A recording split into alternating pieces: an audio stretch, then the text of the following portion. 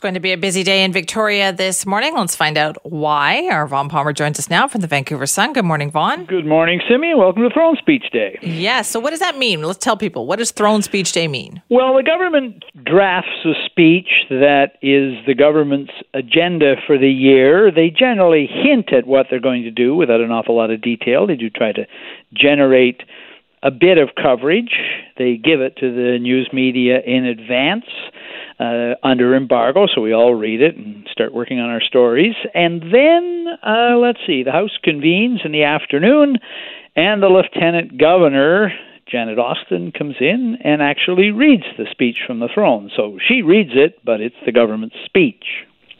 Okay, and so this will be, we haven't seen Janet Austin recently. She had COVID-19 herself. Yeah, she had COVID-19 herself. Omicron spreads rapidly through the population, and she's one of the people who got it. She did fine. She posted the news after she'd recovered and said, hey, everybody, get vaccinated and get boosted. So she did her job there as well.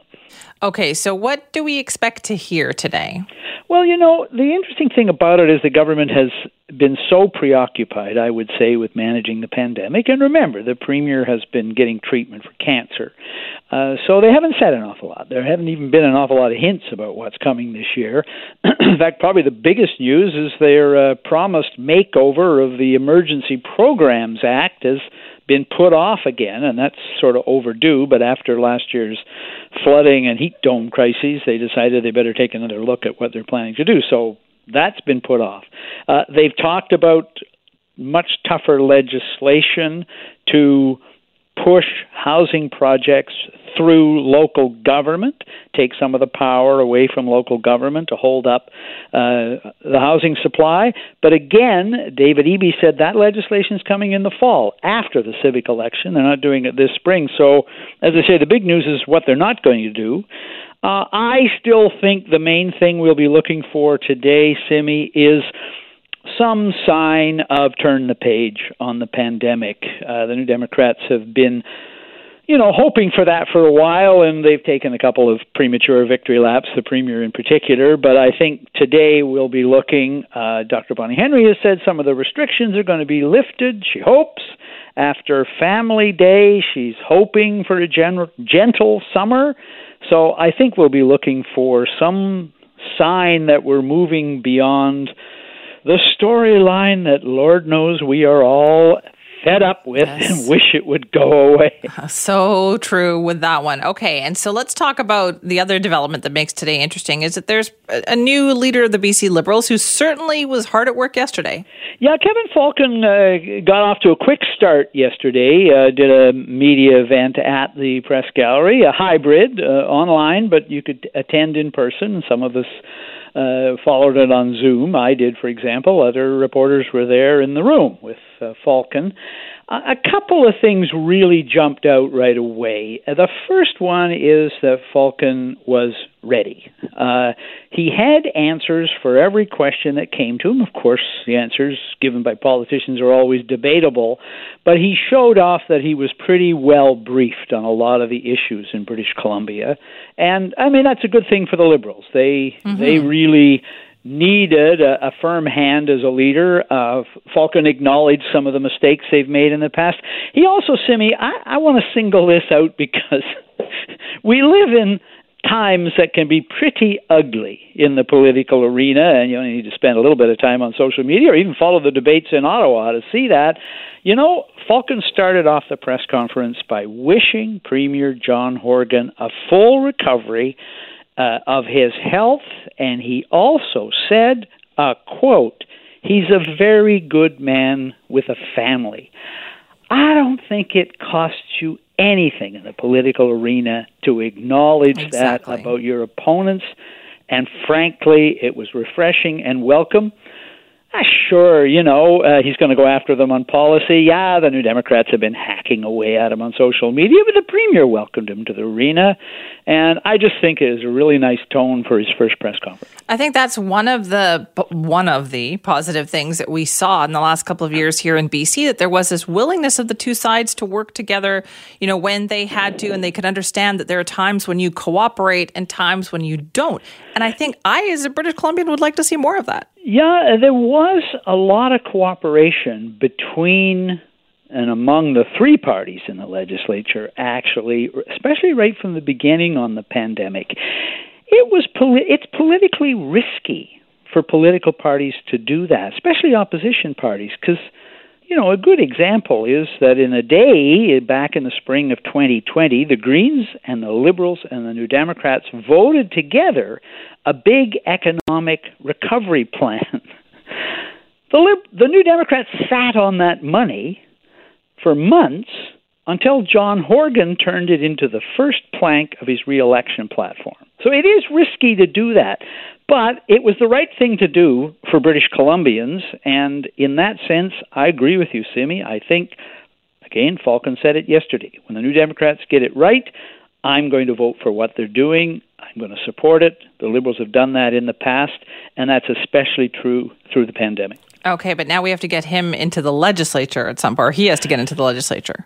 Yeah, and good news for Falcon on that front. Andrew Wilkinson, the MLA for Vancouver-Quilchena, which is one of the safest Liberal seats in the House, of course, previous leader of the Liberals, a former president of the Liberal Party. He did what his party needed. He announced yesterday he's going to resign his seat. The resignation will be in this week, and that starts the clock ticking on a by-election.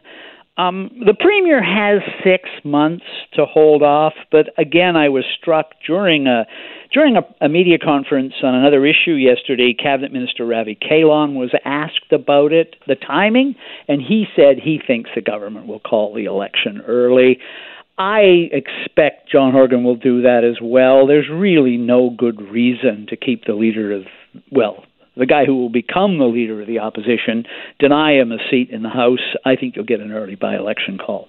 Okay, that's interesting then. And also, Kevin Falcon busy on another front, naming all of the critics' portfolios. Yeah, so Shirley Bond is still the leader of the opposition because she's the one with a seat in the House. You can't really hold that position until you have a seat in the House. So Bond announced it, but in consultation with Falcon, we got a bit of a shuffle of some of the key jobs there. The main thing you look at is what was done with the other candidates who are MLAs in the leadership race. So Ellis Ross, who finished second, is the new critic for energy and LNG. Of course, as a First Nations leader, he was instrumental in helping bring LNG to BC. Michael Lee, who finished third in the leadership. Indigenous relations, it's not a high-profile job, but it's a very important one. You really need to know the law and know the detail.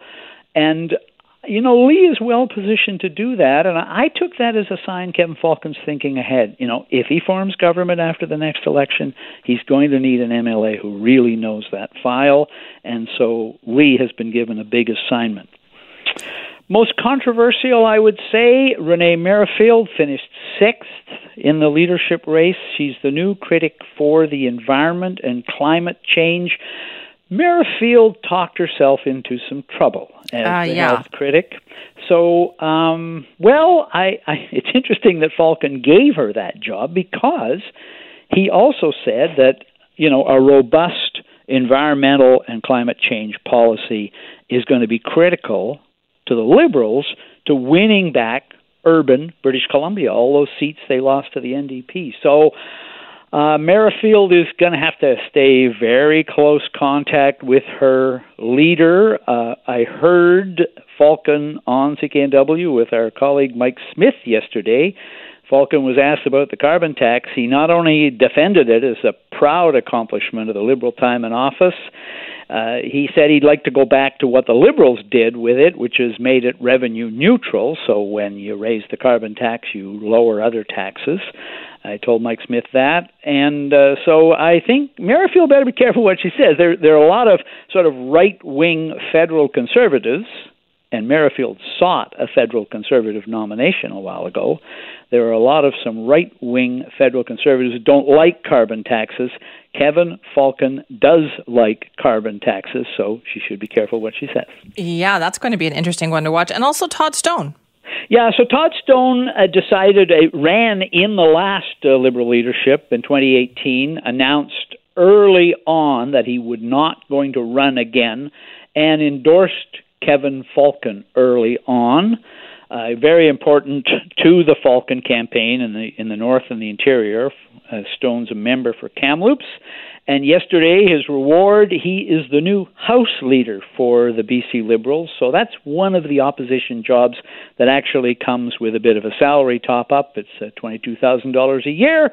So there's Stone's reward. He faces Mike Farnworth across the House. That's not an easy challenge. Farnworth knows the rules of the House as well as anybody in there. So that'll be an interesting matchup, but it's an important appointment. Interesting one. All right. Busy day for you. Thanks, Vaughn.